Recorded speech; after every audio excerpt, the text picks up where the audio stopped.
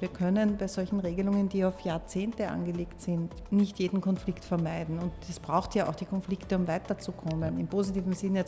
Deshalb, glaube ich, sollte man sich eher darauf konzentrieren, Konfliktlösungsmechanismen zu entwickeln oder auch zu sagen, wenn es einen Konflikt gibt, wen frage ich, wer könnte für uns ein Schlichter sein.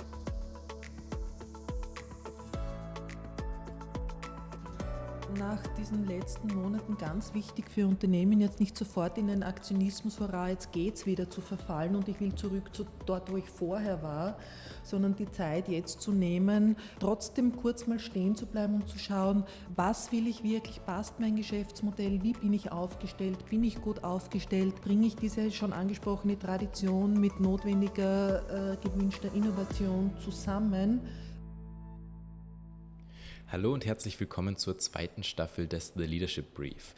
Mein Name ist Niklas Herwig, ich bin Business Development Manager bei Howell International und bin nun mit der zweiten Staffel unseres Podcasts von der Produktion hinter das Mikrofon getreten und habe damit auch die Hauptmoderation des Podcasts übernommen. In den kommenden Episoden der zweiten Staffel spreche ich mit meinen Co-Hosts mit verschiedenen Führungskräften aus dem Bereich Beratung, Recht, Startup, Kulturmanagement und Familienunternehmen über deren Background, Führungserfahrungen und aktuelle Brancheninsights.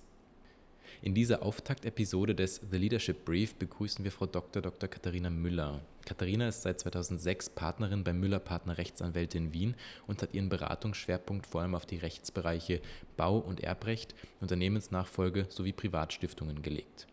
Außerdem hält sie regelmäßig Vorträge und ist Gast bei Webinaren zu unterschiedlichen Rechts- und Beratungsthemen. Heute werde ich von Silvia Parik als meinen Co-Host unterstützt. Silvia ist Partnerin und damit auch meine Kollegin bei Howell International in Wien und bietet Beratung im Bereich Family Business Governance mit Schwerpunkt auf Nachfolgeplanung und Familienverfassungen an.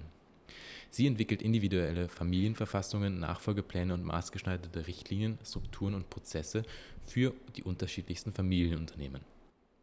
Noch ein kurzer Hinweis, bevor es losgeht.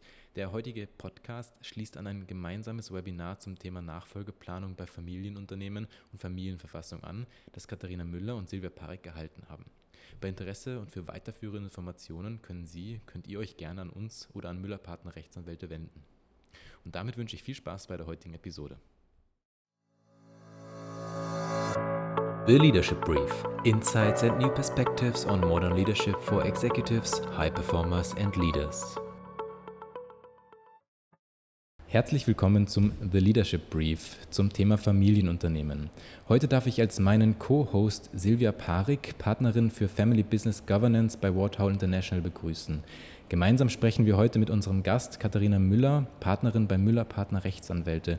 Herzlich willkommen und vielen Dank, dass ihr beide heute hier im Podcast zu Gast seid. Dankeschön, danke für die Einladung. Gerne. Freue mich, dass du da bist.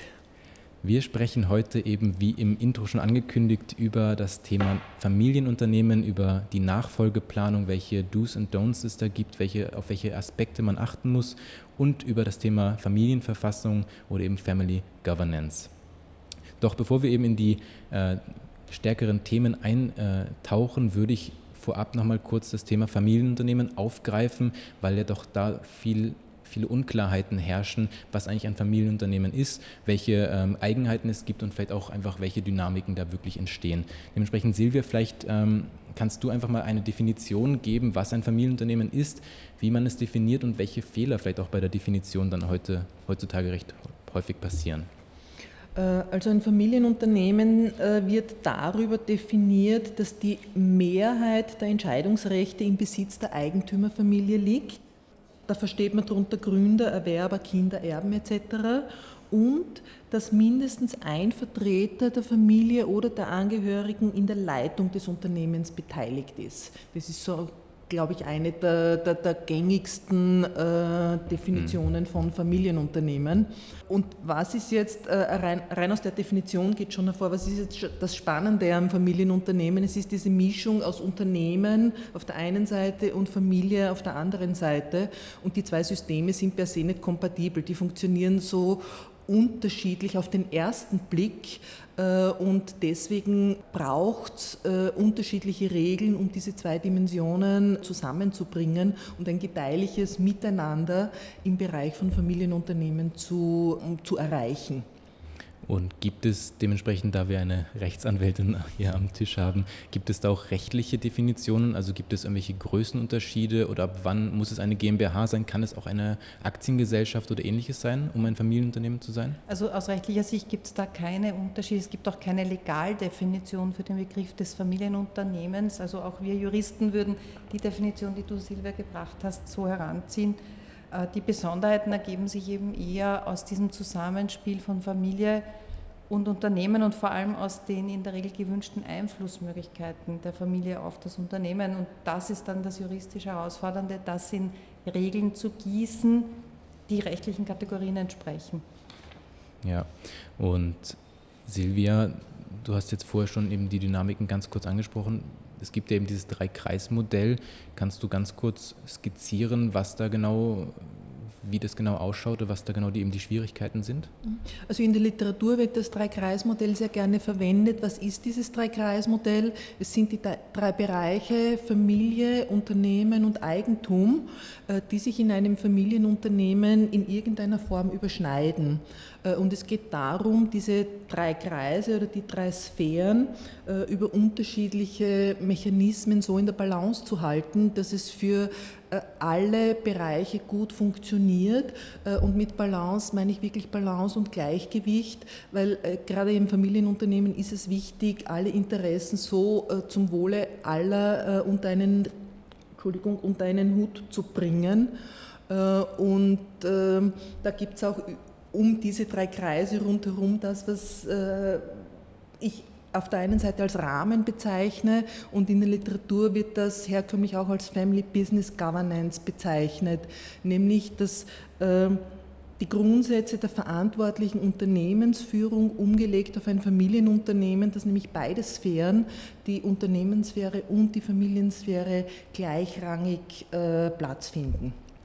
Ohne jetzt groß schon den weiteren Themenblöcken vorgreifen zu wollen, aber beziehungsweise wenn wir uns diese drei Kreise anschauen, eben Familie, Eigentum und Unternehmen, spielen überall rechtliche Bestimmungen eine Rolle oder gibt es doch einzelne Kreise, die da vielleicht vorherrschend sind mit den rechtlichen Gegebenheiten? Ich glaube, die rechtlichen Themen ziehen sich durch alle drei Bereiche und ergeben sich vor allem auch aus den Schnittstellen, die du angesprochen hast. Jede Schnittstelle braucht in gewisser Weise Regeln, wie sie funktioniert oder wie sie funktionieren soll. Und aus dem heraus ergibt sich hier natürlich schon immer wieder Regelungsbedarf. Ganz wichtig. Was ich vielleicht noch ergänzen möchte zu dem Familienunternehmen generell, das ist ja auch in Österreich sicher noch immer die vorherrschende Unternehmensform. Das ist sicher auch ein Spezifikum in der österreichischen Unternehmerwelt. Sehr, sehr viele Unternehmen, große, kleine, weil du vorher Größenordnungen angesprochen hast, vom Kleinen bis zu ganz Großen, gibt es noch immer sehr viele, die unter diese Definition fallen. Und das ist auch eben im Zusammenhang mit der Nachfolge dann so ein herausforderndes Thema, dass man eben das Drei-Kreis-Modell einerseits dann auch entsprechend umsetzt auf diese Nachfolgeüberlegungen und Nachfolgethemen. Aber in Österreich ist das schon noch immer eine sehr wichtige Unternehmensform und das ist auch eine Stärke, würde ich meinen, der österreichischen Unternehmen. Weil ein Familienunternehmen, glaube ich, gerade in der Krise, und das hat auch das letzte Jahr gezeigt, viel besser durch die Krise kommt, aufgrund dieses Zusammenhalts zwischen Familie und Unternehmen. Mhm. Ja, das, glaube ich, hat man bei vielen Unternehmen gesehen und das ist, glaube ich, ein wichtiger Faktor. 2 Punkte dazu. Ich glaube, knapp 88% aller Unternehmen in Österreich fallen unter die Definition Familienunternehmen. Also allein da sieht man schon die Verteilung oder die Wichtigkeit von österreichischen Familienunternehmen für die Wirtschaft. Und es wurden gestern die besten Familienunternehmen Österreichs gekürt. Das ist einmal im Jahr und es hat sich durchgezogen als roter Faden als Wortmeldung in der Jury, was macht ein Familienunternehmen aus, nämlich genau die Tradition und die Innovation und dass sie deswegen relativ gut durch die Krisen gekommen sind in dieser Kombination zwischen Beständigkeit und Aufbruch und langfristigem Katalog. Ja. Dieses Wertesystem, das hier immer zugrunde liegt, welche Werte auch immer es jetzt sind, die diese Familie sozusagen repräsentiert, aber ich glaube, dieses solide Wertefundament ist auch was Besonderes. Ja, und das hat sich da sehr, sehr gut herauskristallisiert. Vielleicht einen Punkt wollte ich noch ergänzen zur Definition. Auch aus meiner Sicht sind auch Unternehmen, die überwiegend im Eigentum von Familienstiftungen stehen, unter diesem Begriff zu subsumieren. Wenn also die Familie über eine Stiftung organisiert ist und über die Stiftung dann Eigentümerrechte wahrnimmt, ist aus meiner Sicht auch als Familienunternehmen zu sehen, weil das natürlich auch eine sehr, sehr häufige Strukturierungsform in Österreich ist. Also sehr viele der Familienunternehmen stehen im Eigentum einer sogenannten Familienstiftung. Weil wir jetzt ja vorher schon, oder weil du, Katharina, schon angesprochen hast, eben die Krise, dass die Familienunternehmen sehr, sehr gut durch die Krise gekommen sind. Thema Krise ist ja auch grundsätzlich dann ein Familienthema, was sehr, sehr schnell entstehen kann, weil es ja da einfach unterschiedliche Meinungen, Wünsche und vielleicht auch Wertevorstellungen gibt. Das ist natürlich dann beim Familienunternehmen dann das Unikum, wo dann diese Konflikte ins Unternehmen, ins Eigentum mit reingetragen werden müssen. Da ist ja jetzt dein Schwerpunkt, Silvia, mit dem Thema Family Governance, Familienverfassung. Kannst du vielleicht jetzt in diesem neuen Thema mal kurz einführen, was ist eigentlich eine Familienverfassung, was ist Family Governance, was kann man sich darunter vorstellen? Family Governance, wie schon vorher gesagt, ist für mich der Rahmen, um dieses Ding Familienunternehmen im Gleichgewicht zu halten und so die Gesamtheit aller Regeln, die es braucht, sowohl auf Familienseite als auch auf Unternehmensseite. Familienverfassung klingt so sperrig. Ich bin noch immer auf der Suche nach einem guten Ausdruck dafür. Man könnte auch sagen Charta, man könnte sagen Spielregeln, Leitlinien, was immer als Synonym für eine Familienverfassung ist das, was sich aus den Werten ableitet und so grundsätzlich über allem steht. Man könnte auch Rulebook sagen oder Auslegeordnung und in der Familienverfassung oder in diesen Spielregeln sollten eben so allgemeine Grundsätze enthalten sein, wofür stehen wir als Familie, was ist unser Wertekatalog, was wollen wir mit unserem Unternehmen und in ganz einfachen Worten einmal so den Grundkonsens niederlegen. Und darauf basierend kommt dann die Verrechtlichung sowohl auf der Familien- als auch auf der Unternehmensseite mit allen Aspekten, die es braucht, sowohl rechtlich als auch steuerlich, organisatorisch. Also es ist so die Grundregeln, Spielregeln, die Grundlage für alles, was dann danach kommt, wobei das danach in der zeitlichen Reihenfolge zu sehen ist und nicht in der Priorität. Es braucht alles in Summe, es ist alles gleich wichtig, das danach ist wirklich in der zeitlichen Reihenfolge. Zuerst brauche ich die Spielregeln, dann kann ich es verrechtlichen. Thema Verrechtlichung. Katharina, wie schaut der rechtliche Rahmen eben bei der Family Governance jetzt genau aus? Was braucht es da wirklich konkret? Und auch dann wieder auf die Familienverfassung. Hat das einen rechtlichen Charakter oder hat das eigentlich nur einen rein familiären, schon fast einen prosaischen Charakter?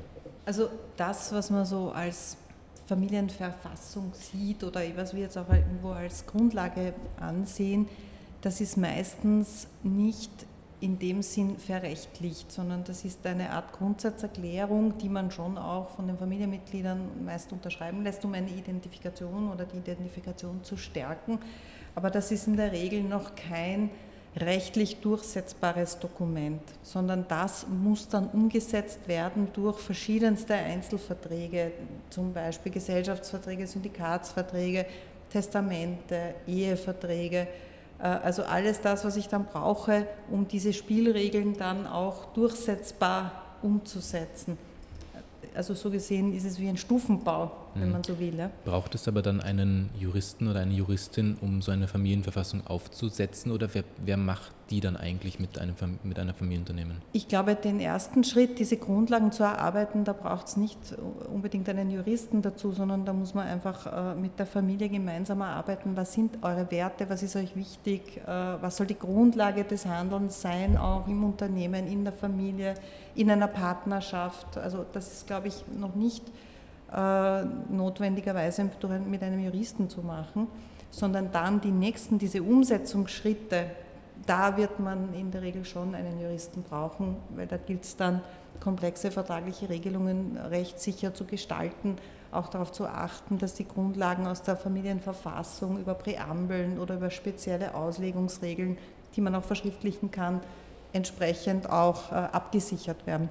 Und Silvia, du berätst ja eben Familienunternehmen zu diesem Thema.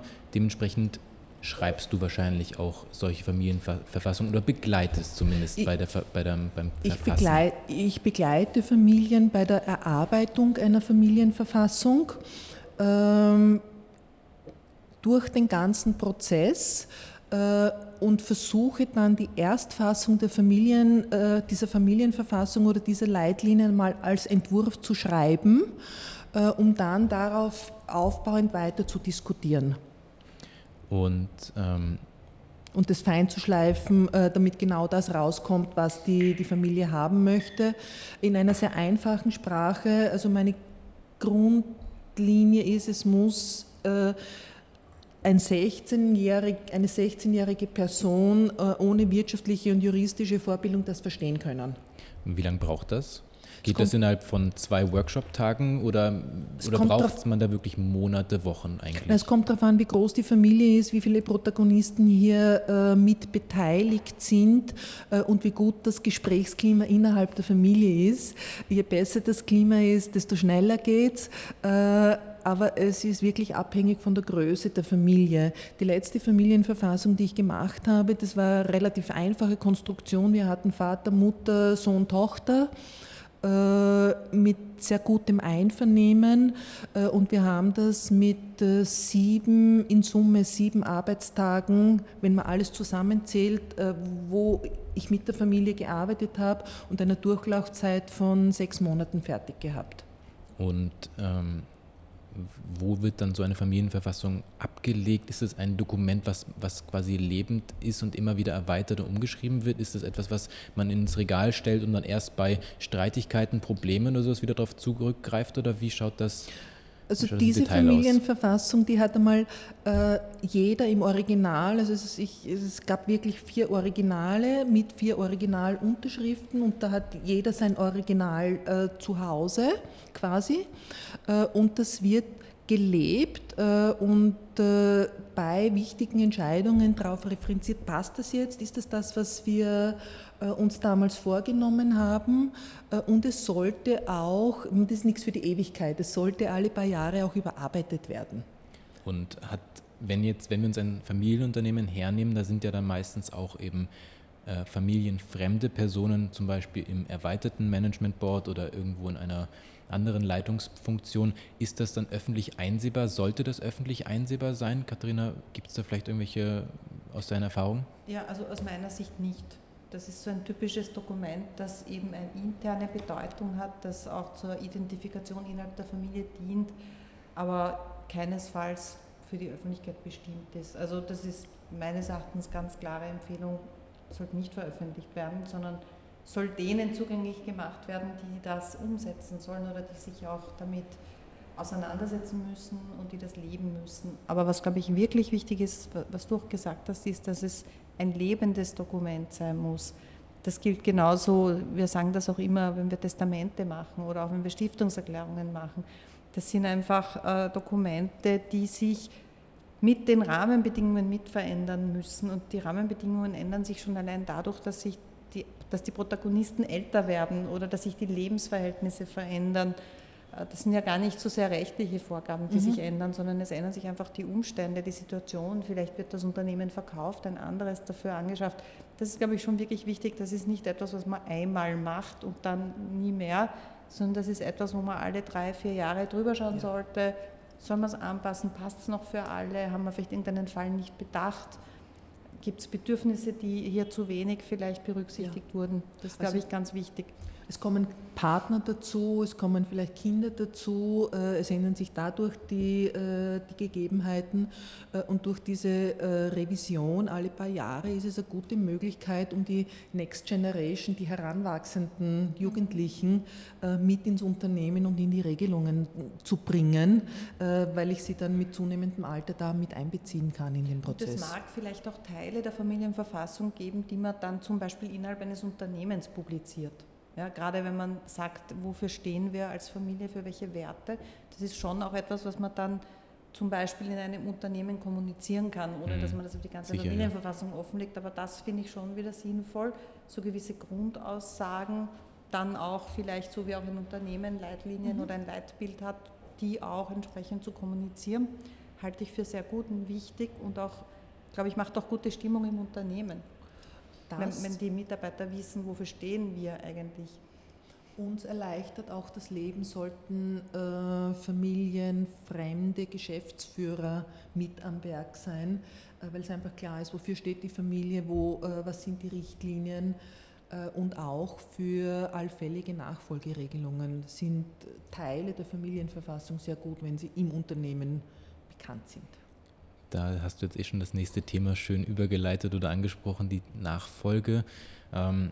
Gerade eben bei Familienunternehmen, wie wir jetzt eingangs schon gehört haben, ist einfach das Thema der Familie. Wer folgt dann auf den oder die Patriarchin nach? Wer folgt, wer kann nachfolgen? Vielleicht auch, was aber auch große Problemfelder sein können oder zu großen Streitigkeiten und Konflikten kommen können. Katharina, was verstehen wir grundsätzlich mal unter Nachfolge? Gibt es da wieder eine Definition? Gibt es da irgendwelche klaren Richtlinien? Kann ein 15-Jähriger auf den 60-Jährigen nachfolgen? Jetzt ganz einfach oder doof gefragt. Kommt auf den 15-Jährigen an, würde ich sagen, aber die Lebenserfahrung spricht jetzt eher dagegen. Ich würde jetzt nicht sagen, dass es auch hier keine Legaldefinition gibt, aber unter Nachfolgeplanung verstehen wir in der Regel die generationenübergreifende Weitergabe von Unternehmen oder auch die Regelung, wer soll das Unternehmen weiterführen, wenn diejenigen, die momentan den Einfluss haben, den nicht mehr haben. Weil eine Unternehmensnachfolge kann natürlich auch Exit bedeuten. Also es kann auch ein Verkauf Unternehmensnachfolge sein. Also Nachfolge ist eben dieses einfach in die Zukunft denken, Nachfolgeplanung, einfach auch die nächste Generation hier mit zu berücksichtigen. Vor allem gibt es ja dann auch die Trennung oder die Unterschiede in der Nachfolgeart. Heißt, ich kann einerseits im Eigentum nachfolgen, also in den Anteilen beispielsweise, aber ich kann ja auch rein in der Führung nachfolgen, weil jetzt mein Vater, beispielsweise mein Opa, sagt, er ist bereit zurückzutreten und der Platz wird für mich freigemacht. Aber gibt es da auch vielleicht irgendwelche Spannungsfelder dann gerade je nach Nachfolge? Ja, sicher. Also das ist aufgelegt. Die Spannungsfelder sind aufgelegt.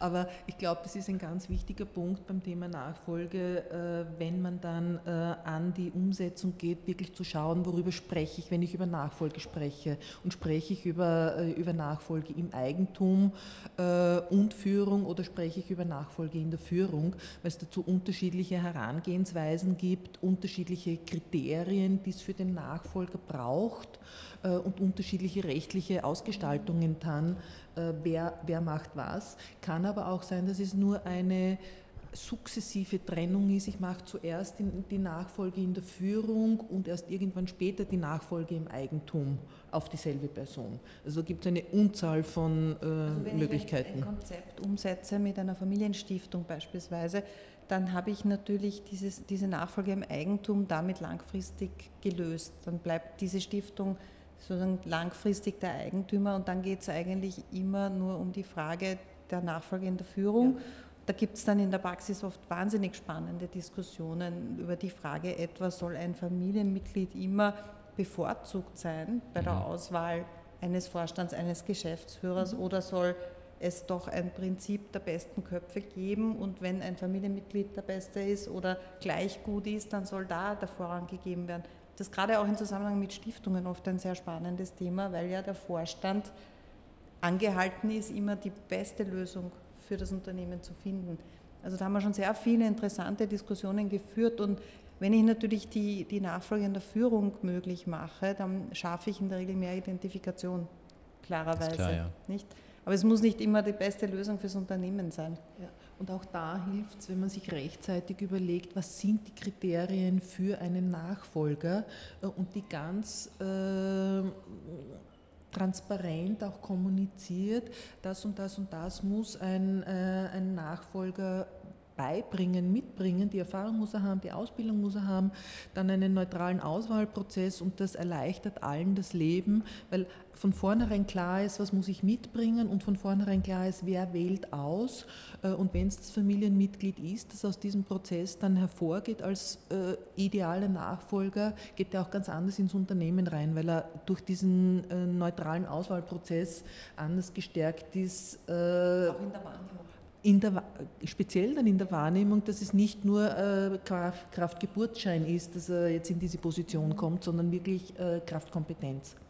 Ich glaube aber eine ganz zentrale Frage, die man vorher noch stellen muss, ist, wer möchte denn überhaupt in die Führung nachfolgen? Weil gerade wenn die Generationen sich dann sozusagen aufsplitten in viele Beteiligte, muss man ja auch sagen, nicht jeder möchte im Unternehmen arbeiten. Nicht? Ja. Das hat auch gar nichts damit zu tun, dass man sich nicht damit identifiziert.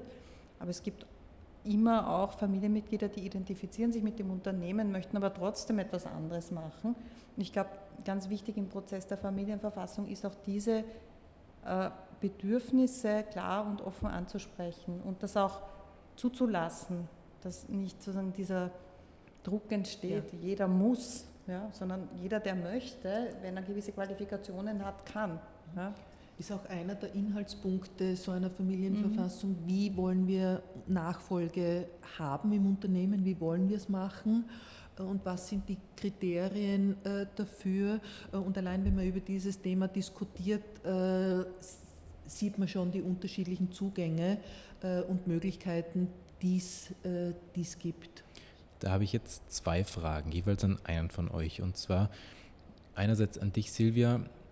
Wie bereitet man jetzt so eine Nachfolge wirklich vor? Auch gerade du als Beraterin, was tust du da konkret? Und wann sollte man so eine Nachfolge am besten Fall schon vorbereiten? Dann, wenn die Kinder noch Grundschulalter haben oder schon eben 16 Jahre alt sind, sobald sie es verstehen können, wie du vorher gesagt hast. Und dann gleichzeitig an dich, Katharina, oder dann folgend an dich. Welche wirklich rechtlichen Bestandteile braucht es konkret für so eine Nachfolge? Also es ist nie zu früh, ums Thema Nachfolge den Kopf zu zerbrechen. Es gibt keinen idealen Zeitpunkt, dass man sagt, wenn, dann, sondern je früher, desto besser, aus mehreren Gründen. Wenn ich Kinder habe und früh mir überlege, dass es eine mögliche familieninterne Nachfolge oder dass ich die Möglichkeit aufmachen möchte für die Kinder, dass sie nachfolgen, hat sich sehr bewährt, sie behutsam und langsam einfach ins Leben hineinzuführen, in dieses Unternehmerleben und sie zu gewissen Dingen mitzunehmen, ihnen gewisse Dinge zu zeigen, ins Unternehmen mitzunehmen, dass sie einfach reinwachsen und dann selber entscheiden können, vielleicht auch durch die Schulwahl, wenn ich ein technisches Unternehmen habe, ist es vielleicht ganz gescheit, wenn die Kinder wollen, dass sie in eine HTL gehen oder sowas, um sie einfach ranzuführen und sie dann entscheiden zu lassen, ja, ich will das jetzt machen, weil sie das Unternehmen schon ein bisschen kennen und wissen, was der Sache ist. Also je früher ich damit beginne, desto besser, weil alle dann leichter entscheiden können, habe ich eine familieninterne Nachfolge, die das auch will, oder habe ich keine.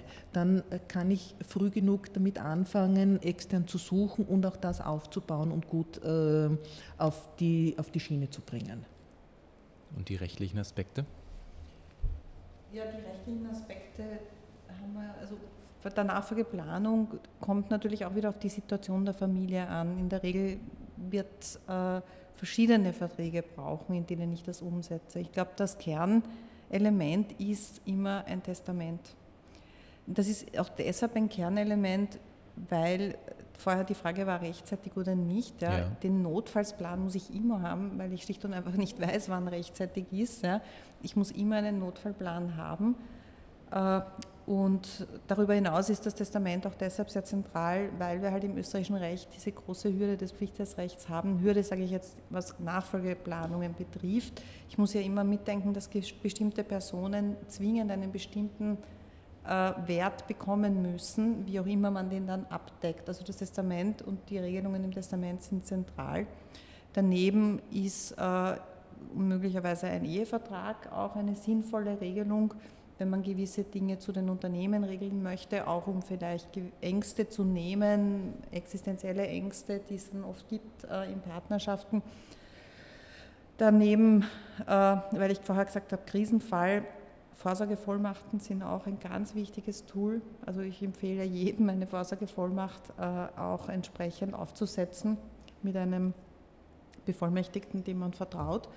Dann ganz zentral jetzt, was das Unternehmen betrifft, natürlich Gesellschaftsverträge und daneben Syndikatsverträge, die ja ähnliche Regelungsinhalte haben, aber eben vielleicht nicht so viel Publizität haben wie der Gesellschaftsvertrag, aber ist auch natürlich ganz wichtig. Also das sind so, würde ich sagen, die Kernelemente, die ich im Rahmen einer Nachfolgeplanung immer in die Hand nehme und die ich immer gestalten muss oder zumindest prüfen muss, ob sie alle auch zusammenpassen. Ja. Ganz wichtig.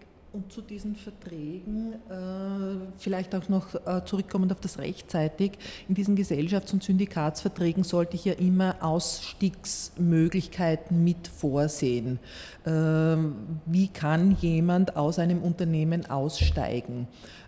Und das regle ich sinnvollerweise eben da und gleich am Anfang, so skurril es klingen mag, aber sobald ich ein Unternehmen gründe, sollte man eigentlich überlegen, wie kommt jemand da auch wieder raus, wenn er raus möchte oder wenn die Chemie nicht mehr so gut ist.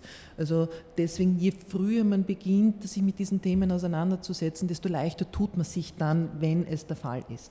Jetzt haben wir aber natürlich oft das Problem, oder in der Realität ist ja dann das Problem, dass wir können super rechtlich abgesichert sein, wir können die Nachfolge schön geplant haben, aber dann ist dann doch der Fall, dass dann, sagen wir, der ehemalige Geschäftsführer, 80 Jahre alt, dann trotzdem gerne jeden Tag ins Büro noch kommt, gerne mal ein bisschen schaut, was passiert, dann doch nochmal die Hand über den Junior sozusagen hat. Es ist ja ein realistisches Beispiel, du lachst, Silvia, aber es ist ja realistisch.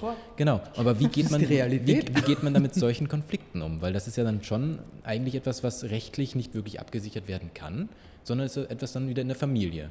Ja, es ist ein Thema der Familie und letztendlich kann man den Altchef kaum daran hindern, dass er ins Unternehmen kommt. Es ist aber auch da eine Frage, wie spricht man, wie grenzt man sich ab, welche Aufgaben lässt man ihm oder teilt man ihm auch zu bis zu einem gewissen Grad, dass er seine Rolle und Wichtigkeit nicht ganz verliert, aber dass ganz klar ist, wer der Chef ist. Und da bedarf es schon eines hohen Bewusstseins vom Seniorchef und vom Ex-Chef eigentlich und von den Nachfolgern, das auch wirklich konsequent zu leben und das vorweg auszumachen, wie man es leben möchte und dann auch zu tun. Also ich weiß ein Beispiel, das finde ich wirklich gut gelungen, das ist ein Hotel in Vorarlberg und die haben eine Nachfolgeregelung gemacht, da haben die Eltern an die Jungen übergeben. Und da gibt es eine klare Regelung, wenn die Jungen die Eltern brauchen, dann müssen sie fragen. Und dann fragen sie die Eltern und dann kommen die Eltern und machen. Aber die Eltern gehen nur als Gäste ins Restaurant, wenn sie nicht gefragt werden und sonst nicht.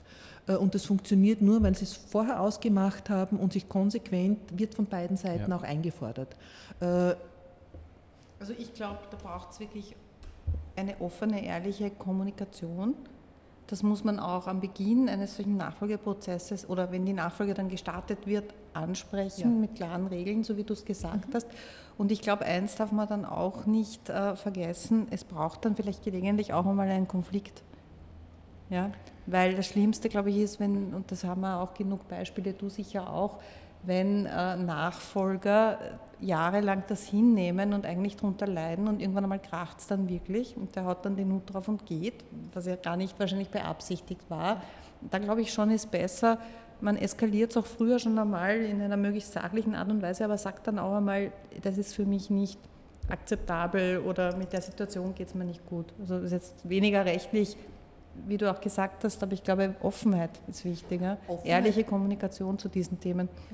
Ja. Und das ist auch so ein Aspekt, warum ich diese Spielregeln oder diese Familienverfassung, um bei dem Ausdruck zu bleiben, für so gut finde, weil man da über heikle Dinge spricht einmal neutral am Tisch, wenn die Situation noch nicht eingetreten ist, dass man da mal viele Dinge anspricht und die nicht so angenehm sind, wie Vorsorgevollmachten oder diese Dinge, aber bei gutem Wind über heikle Dinge sprechen, Grundkonsens und permanent reden über die Sachen. Und das Allerwichtigste an der Familienverfassung ist der Prozess, bis man dorthin kommt, nämlich dass man redet drüber und versucht, einen Konsens zu finden. Und ich glaube, es ist auch so, dass das oft den Übergebern gar nicht so bewusst ist, dass sie eigentlich noch sehr präsent sind. Es ist ja eine Frage des Loslassens, nicht?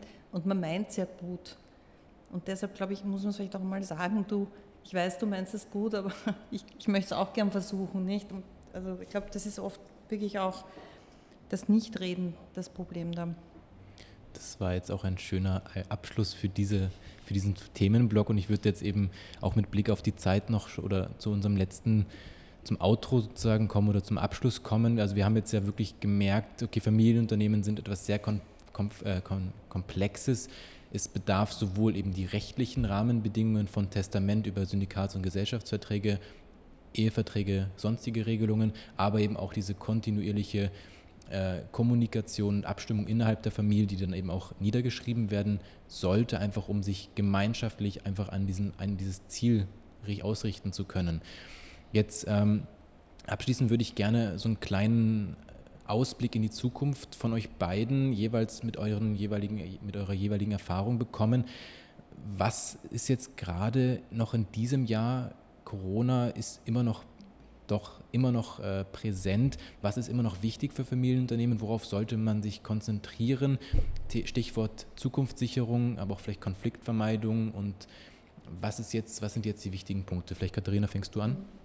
Also ich glaube, man muss jetzt, weil du das Thema Krise angesprochen hast, man muss, glaube ich, Lehren aus der Krise ziehen und vielleicht ist das jetzt auch, die Krise ist ein gewisser Einschnitt für manche Unternehmen und vielleicht auch ein guter Zeitpunkt, so einen Prozess jetzt auch wirklich in Angriff zu nehmen. Wir wissen, dass, ich glaube, 2/3 der Unternehmen stehen in den nächsten Jahren vor dem Thema Nachfolge.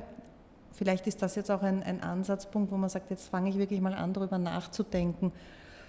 Und was, glaube ich, auch sehr wichtig ist, du hast jetzt gesagt, Konfliktvermeidung. Ich glaube, der Zugang ist falsch. Wir können bei solchen Regelungen, die auf Jahrzehnte angelegt sind, nicht jeden Konflikt vermeiden. Und es braucht ja auch die Konflikte, um weiterzukommen, im positiven Sinne jetzt. Deshalb, glaube ich, sollte man sich eher darauf konzentrieren, Konfliktlösungsmechanismen zu entwickeln oder auch zu sagen, wenn es einen Konflikt gibt, wen frage ich, wer könnte für uns ein Schlichter sein. Es gibt immer rund um Familien so Personen, denen jeder vertraut. Ja, das gibt es eigentlich immer irgendwie so ein paar, dass man das auch vielleicht versucht, im Vorfeld sich zu überlegen, gut, wenn wir einen Konflikt haben, wohin gehen wir damit? Wohin eskalieren wir das? Das ist, glaube ich, wichtig, weil man wird Konflikte nicht immer vermeiden können. Und aus rechtlicher Sicht, was ist noch so dein letzter abschließender Rat? Aus rechtlicher Sicht muss ich sagen, bei darf und soll man das Thema Pflichtteil nicht unberücksichtigt lassen. Ich sehe das immer wieder, oft wird das zu wenig mitbedacht, dieses Pflichtteilsthema. Und das muss man unbedingt regeln. Und man kann es zum Beispiel regeln mit Pflichtteilsverzichtsverträgen und Ähnlichem, aber das muss man dann auch entsprechend ordentlich und sauber gestalten und auch so gestalten, dass niemand das Gefühl hat, er musste jetzt einen Verzicht abgeben oder er war eigentlich sozusagen, hatte da gar keine Wahl.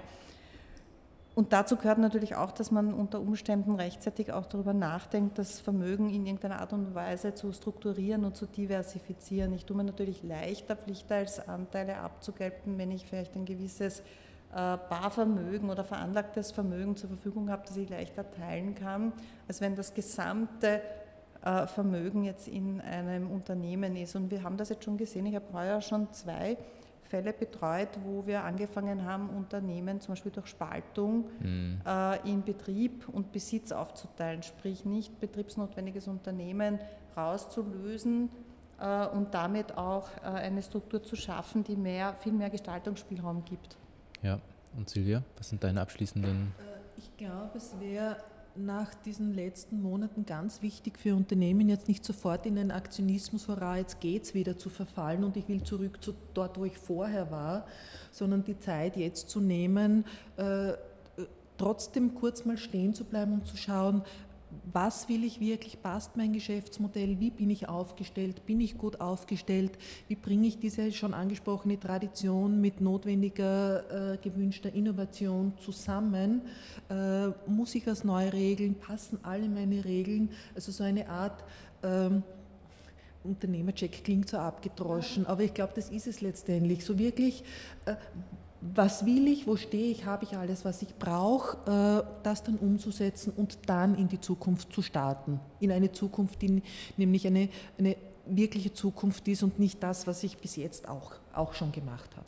Ich meine, da gibt sich jetzt sicher auch viel an Gedankenanstößen durch die, ich weiß nicht, ob du das auch schon beobachtet hast, aber man merkt jetzt, der Markt ist in Bewegung, es werden Unternehmen verkauft, ja. Es gibt auch Käufer. Es sucht auch jeder Veranlagungen abseits der klassischen. Ja. Klassischen. Also da geben sich, glaube ich, viele Chancen, gerade auch für Familienunternehmen, aber gerade für Familienunternehmen ist natürlich so ein Schritt meist besonders schwierig. Aber ein Verkauf muss ja nicht unbedingt ein Ende der unternehmerischen Tätigkeit sein. Es gibt vielleicht neue Optionen auch. Ja?